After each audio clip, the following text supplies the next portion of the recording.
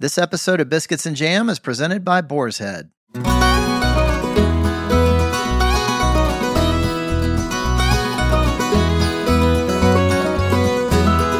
Welcome to our 5th season of Biscuits and Jam from Southern Living. I'm your host, Sid Evans, and for our first episode, I'm very excited and honored to be talking to one of the most remarkable chefs in the world. José Andrés was born and raised in Spain, where he fell in love with the food of that country and eventually brought it to his successful restaurants in Washington, D.C. and New York City. He now has dozens of dining establishments in a host of different cities, including one called Mini Bar with 2 Michelin stars. What really sets him apart, though, is the work he's done with World Central Kitchen, which he founded in 2010 in response to the devastating earthquake that hit Haiti that year. Since then, World Central Kitchen has gone on to feed survivors of hurricanes, tornadoes, fires, and other natural disasters, as well as countless people traumatized by war. We'll talk about the important and sometimes dangerous work of that organization, the recently released World Central Kitchen Cookbook, and the true meaning of hospitality on this week's Biscuits and Jam.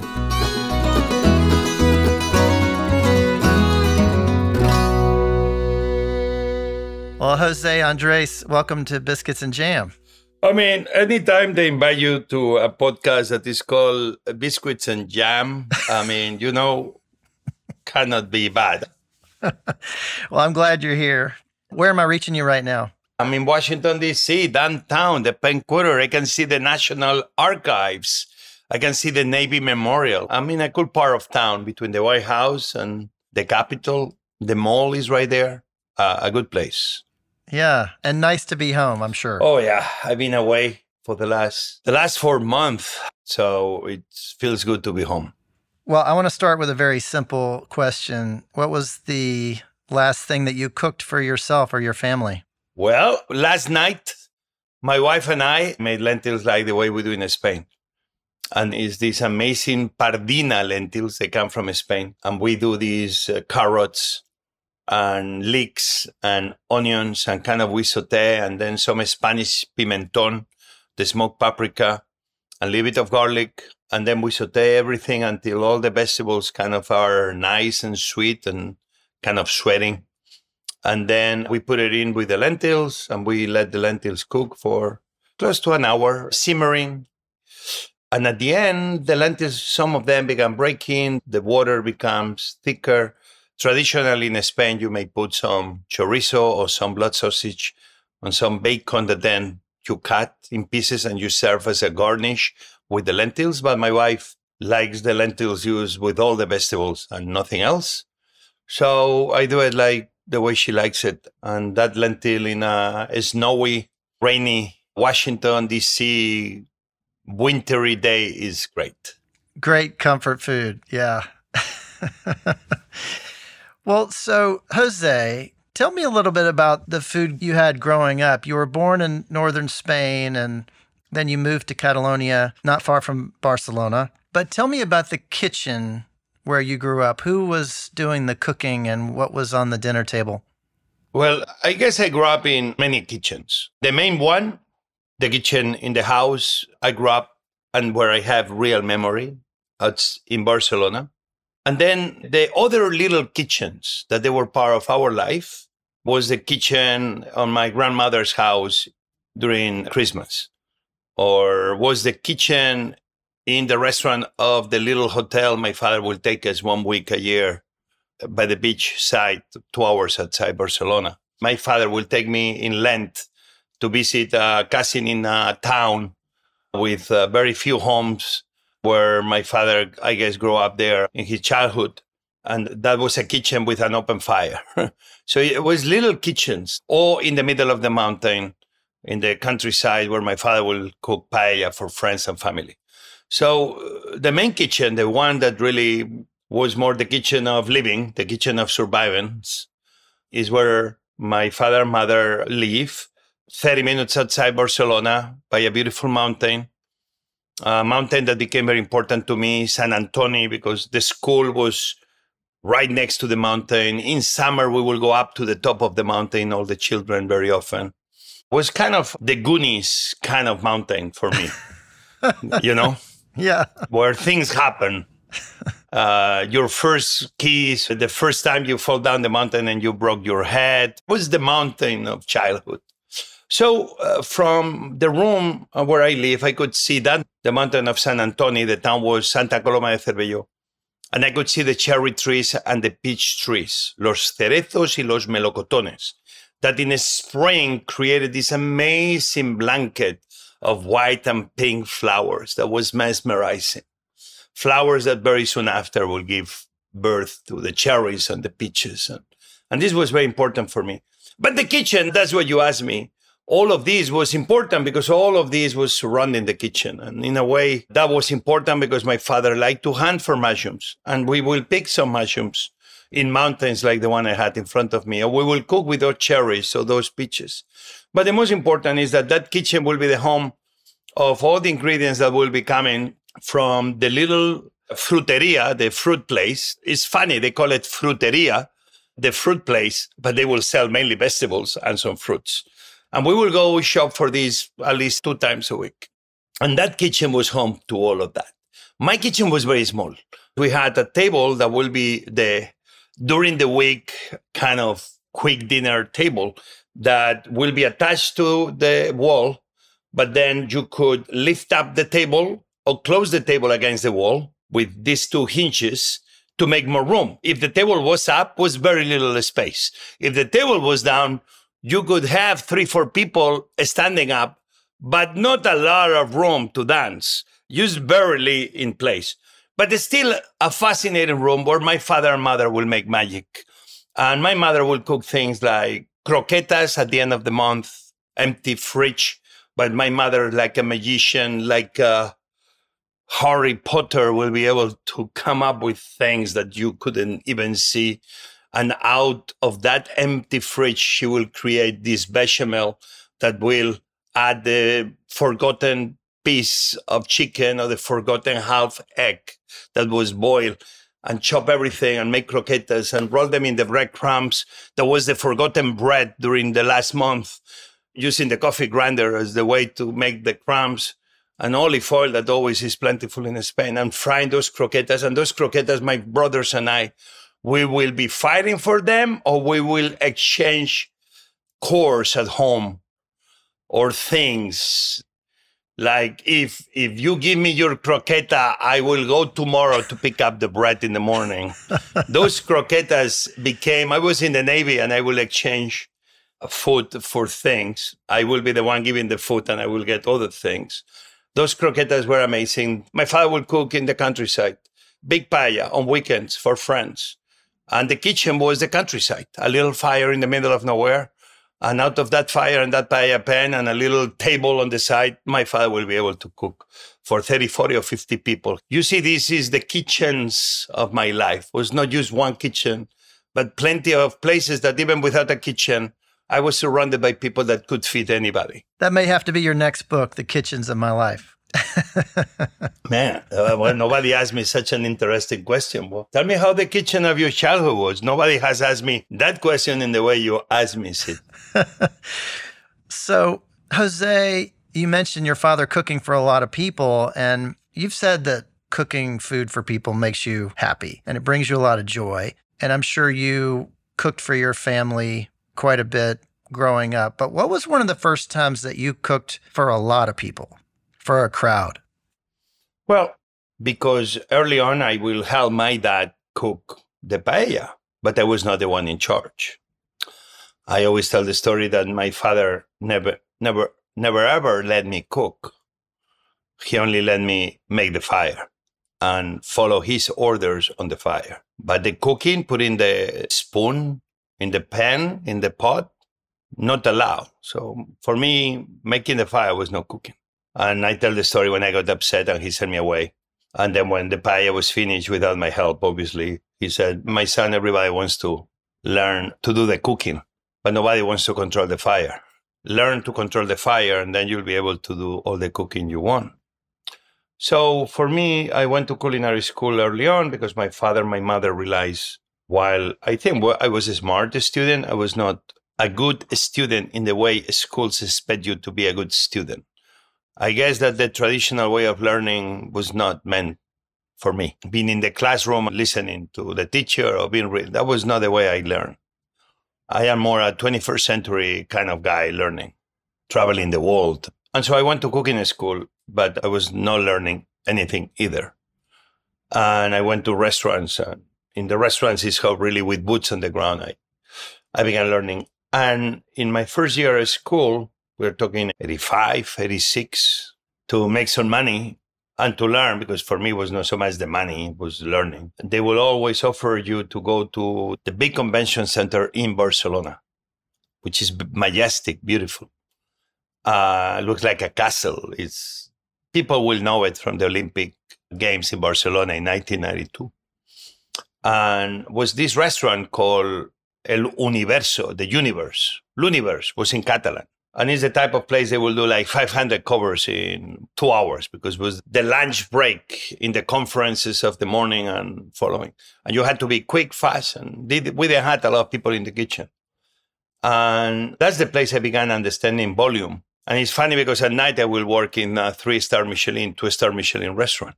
So very early on, I had the experience of big volume. Even I was getting the experience on more high end.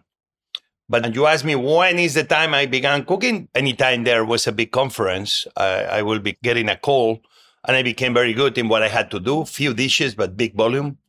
And I became very, very good in volume.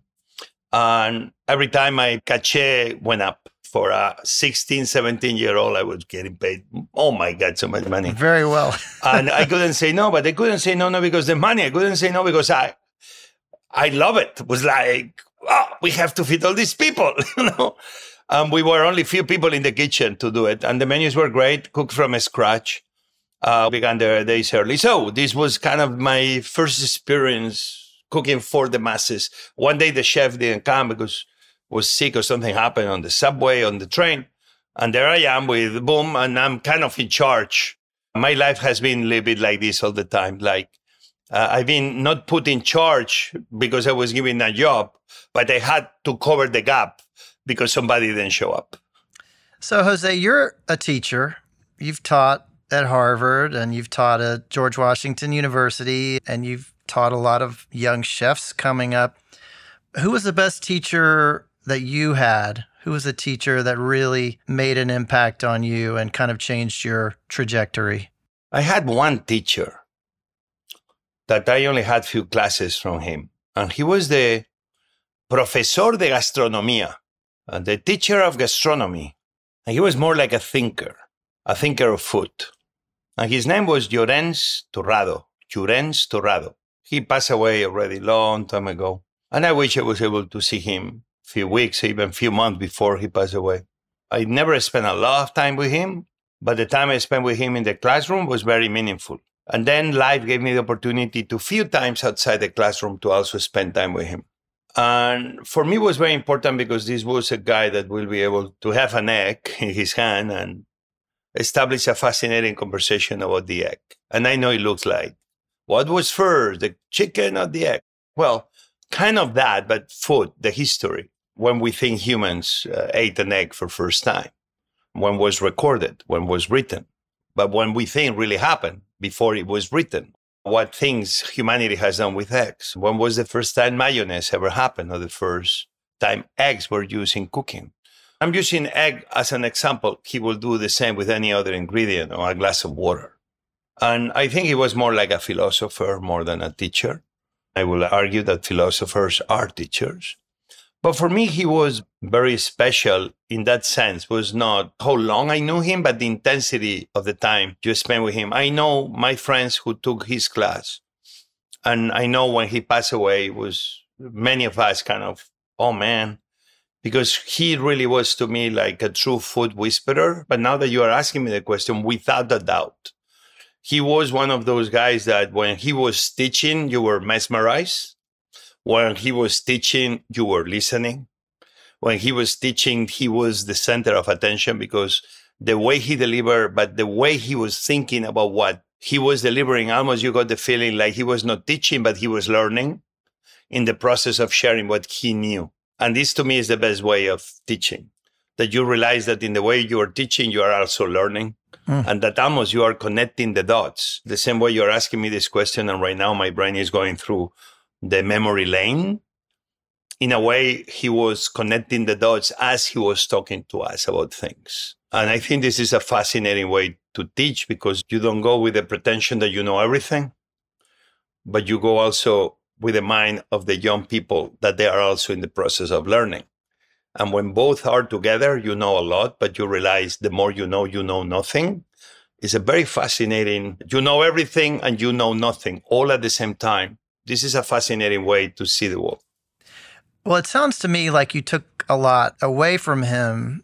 And particularly when I think about World Central Kitchen and everything that you've done, and you talk about this in the new book, that you started it and you went to these places and you listened first. And there may have been some times when you thought you knew more and that you were going to be the teacher, but really you went into these communities and you learned what they needed. Is that fair?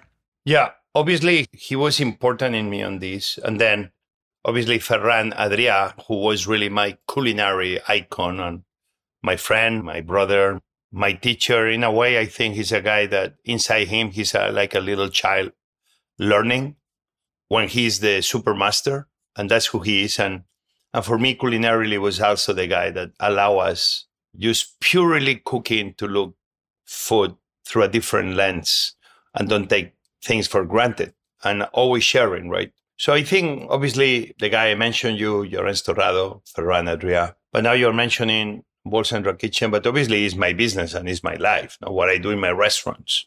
It's funny because a lot of people associate me with World Central Kitchen.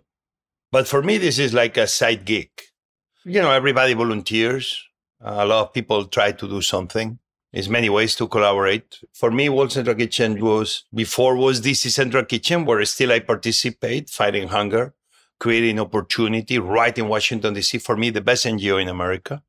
An NGO that is almost for profit, generates wealth, trains people, fights food waste, feeds the homeless, generates economic growth. It's a fascinating NGO, and I learned there. But for me, obviously, what you ask is for World Central Kitchen and the lessons learned about going to communities and seeing out of the box. Totally, it's not any different. I'm speaking from where I opened my first restaurant, Jaleo, in 1993. And the place was empty. And downtown was empty after 4 o'clock. And here we are 30 years later, and the restaurant cannot be doing better, and obviously became a very important icon for everything that had to do with downtown DC. But we were not the only ones. We were part of an ecosystem of other people and other businesses, theaters, and others that believed that downtown was a place we all had to invest. That's how we make communities better. When many people believe in a place. When you put faith and belief in a place, the communities do well. At the end, it's just people giving their best to make their communities better. This is for profit. This is how you create communities, how you create cities, how you make things better. Not by finger pointing at what's wrong, but when you take the responsibility to fix what may be wrong. The communities are what you are fighting for the communities to be, and not giving up on those communities. This is the heart of what America is. That's the heart of what the world is. Not about politics, because you are not of my party. You are a bad person. But if they are Jewish, great. Can I learn from your traditions? They are Muslim. Can I learn from your traditions? I'm a Catholic boy. Let me share mine with you. And together, we become better. Why? Because it's the way the world works. More is more. Now you bring this to the nonprofit, it's exactly the same. How do we make the place a better world? When we solve problems. When charity is not about the redemption of the giver, but about the liberation of the receiver. That's what my friend Robert Egger, the founder of DC Central Kitchen, told me. And the lessons I learned is that you go somewhere, like I went to Haiti in 2010, and a group of women comes to me that even if I was trying to do good, they tell me, hey, boy, thank you for making these black beans, but we don't eat them like this around here, okay? Can we tell you how we eat them? I could go and say, hey, who do you think who you are? You're going to eat them this way or no way? Or, oh man, thank you for letting me know Thank you for establishing a relationship. Thank you for letting me be part of who you are, because I want to learn. And at the end, applies the same for your communities, for the nonprofit, for government, for the world. If we all listen more to each other, the world will be a much better place. And when you feel like when somebody tells you, I don't like something, doesn't mean that they doesn't like you. They're only telling you, this is the way I like it, which if you are an open mind, is just a fascinating way to be part of this world. After the break, I'll talk more with José Andrés about the new World Central Kitchen cookbook, a few of his favorite recipes, and the meaning of hospitality.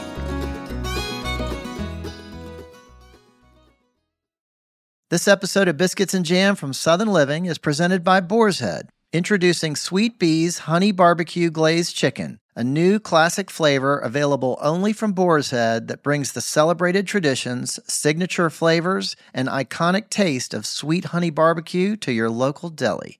Inspired by famous barbecue joints and the aficionados who know the reward is worth the wait, comes an authentic experience that can only be from Boar's Head. Made with premium ingredients, this slow-roasted chicken is delightfully sweet with notes of honey and perfectly balanced with savory hints of hickory smoke. Honey drizzled and barbecue sizzled. Ask for freshly sliced Sweet Bee's Honey Barbecue Chicken during your next visit to the deli counter. Boar's Head. Compromise elsewhere. Hey, it's Kaylee Cuoco for Priceline. Ready to go to your happy place for a happy price? Well, why didn't you say so? Just download the Priceline app right now and save up to 60% on hotels. So whether it's Cousin Kevin's Kazoo Concert in Kansas City, go Kevin, or Becky's Bachelorette Bash in Bermuda, you never have to miss a trip ever again. So download the Priceline app today. Your savings are waiting. Go to your happy place for a happy price. Go to your happy price, Priceline.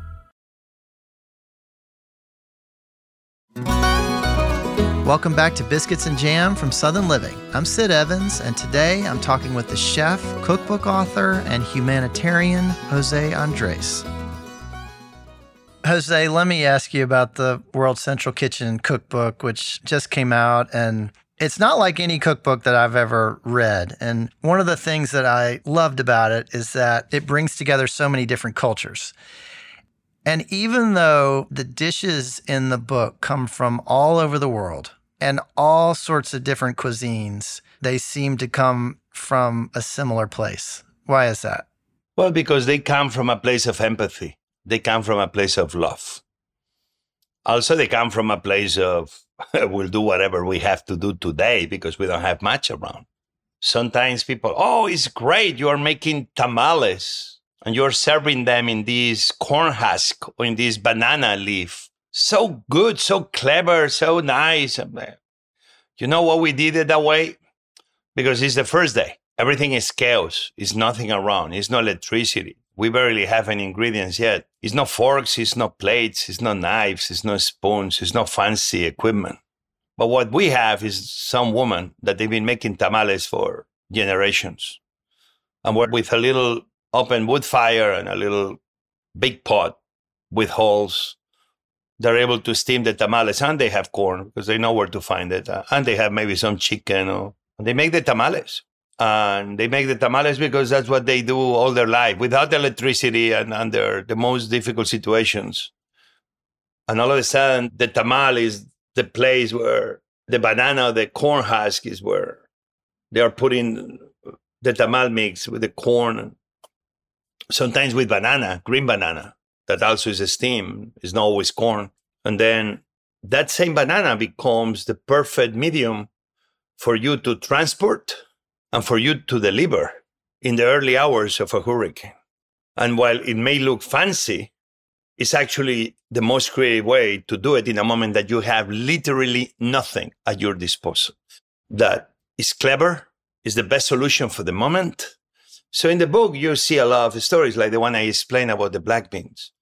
But the stories is not about the food, but the people behind the food that made it happen. And it's many more people. This book could be 100,000 recipe book. That's how many recipes I believe World Central Kitchen has done, where people did what they could with what they had sometimes in the early days under very challenging situations. And as the days and the weeks move forward, the quality, the diversity, and the complication of the dishes increase accordingly. And not necessarily become better dishes than the one we served first day. But there in this book is the stories of how the dishes happen in the middle of mayhem, in the middle of chaos, in the worst moment of humanity, the best of humanity show up. There's a recipe in the book for chicken chili verde, and you've said that this has become a World Central Kitchen classic. Tell me just a little bit about that dish and why you describe it as a classic. Well, I think it's a classic because some dishes are naturally beloved by all. I don't even remember in the book where it says it came. I don't know if it was one of the missions we did in New Mexico or in Florida, because sometimes it's so many dishes happening at once. I don't go to every mission, but I go to the big ones. And I'm not in every kitchen. Remember, in Ukraine alone, we had over 500 restaurants.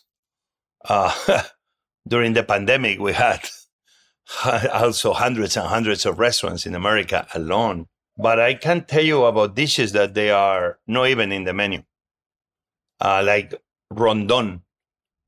And rondon was a dish that was served to me in Colombia, in an island called San Andrés. This is an archipelagus. And in San Andrés was an island called Providencia. Providencia was totally destroyed. 6,000 people with no light and no home. And no homes. Every home was blown away. 2,000 more people that came from the military of Colombia. And all of a sudden we show up there and we have to feed 8,000 people a day. At the beginning we were kind of, we don't need you. But I knew they needed us. And I was very glad we were there, knocking on the door at the aviation of the Colombian Air Force. That at the beginning, it's not like they tell you we don't need you because they don't care. It's because sometimes the chaos of the moment doesn't allow people to say we need you, especially when they don't know who you are. For some reason happened, I knew the president of Colombia, Iván Duque, but I didn't even realize I knew the president of Colombia, which is what makes everything even more fascinating. We only show up because we knew they needed help. We were coming from Honduras and Guatemala, was back-to-back hurricanes. But use long story short, the dish happened many weeks later when the people of San Andres, we had a lot of restaurants helping us. And thanks to the Colombian military, we will be able to ship every day by plane to the island of Providencia. And the main dish there was called rondon. And this was a fascinating dish I never even read about. A mix of the best of Africa with the best of the Caribbean, Latin America.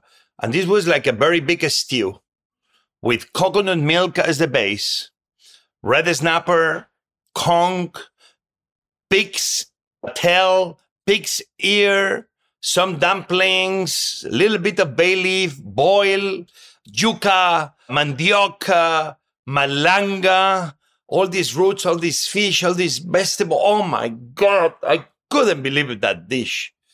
So that dish is not even in the book because we didn't really use it to serve the people, but it's a dish that was an homage to the men and women of World Central Kitchen. And to this day, I remember this dish. I'm like, oh my God, we need to use a show about that dish because it's the show that tells the story of the forgotten islands of the Caribbean where Afro-Americans came and then the Spanish came and out of that, all those dishes came out. So again, this is a book that everybody's going to have a favorite, from the green chili to the black beans to so many other recipes that already people are tweeting about it, saying, this is my best new favorite. This is my best new favorite. And I have a feeling is because they realize, and I think this book is able to send this message, that those recipes really gave hope and comfort in a very difficult moment to a lot of people somewhere around the globe, from Indonesia to Colombia, from Mozambique to North Carolina. And that's the beauty of this book. Jose, the work that you do can be very dangerous. And you have another new book out. It's a graphic novel called Feeding Dangerously. What do you tell volunteers who are heading into war zones and disaster zones with so many unknowns?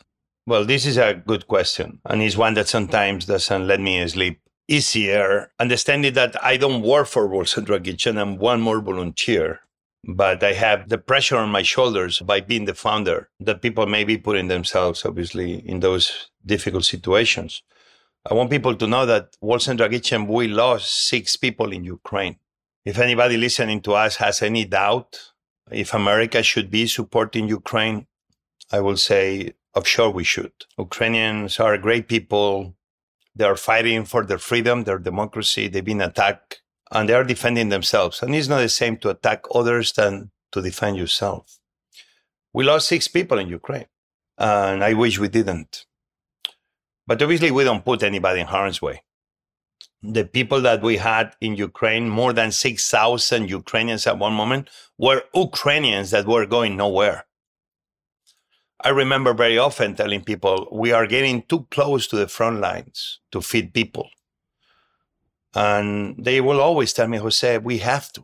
They are elderly, they are impaired, they are on wheelchairs, they are sick people, they are too poor or too old, or they have to take care of their animals. That's why we have to feed them, even if we're putting ourselves in danger. I think one of the biggest moments was I took my daughter Inez with me to Ukraine. Actually, I didn't take her with me. We were in the middle of shooting a TV show in Spain, which has been on CNN and other channels, Discovery and HBO, called José Andrés and Family in Spain. And it's when the war began. And in between shootings, I will go back and forth Ukraine. I spent more than 130, 140 days in Ukraine. And one of the times, my daughter Inez wanted to come with me to Poland, which is the place you will come first. And I thought I was leaving my daughter in Poland. We already had a very big kitchen doing tens of thousands, if not hundreds of thousands of meals a day, feeding every single place in the border in Poland, plus other countries surrounding Ukraine, with coffee places 24/7, hot soups and others. But my daughter told me, Daddy, I'm going with you to Ukraine. I said, I cannot. I'm not going to get in trouble with your mom. I say, Daddy, how do you want us to change the world without taking some risk? And my daughter came with me into Ukraine. I'm not going to protect them better behind a wall, but when I try to make the world around that wall safer for everybody else. And that was a big lesson from my daughter to me. We lost 6 people in Ukraine. I was in earthquakes in Turkey. I went into Syria with my buddy Sam Block, who right now is in Gaza.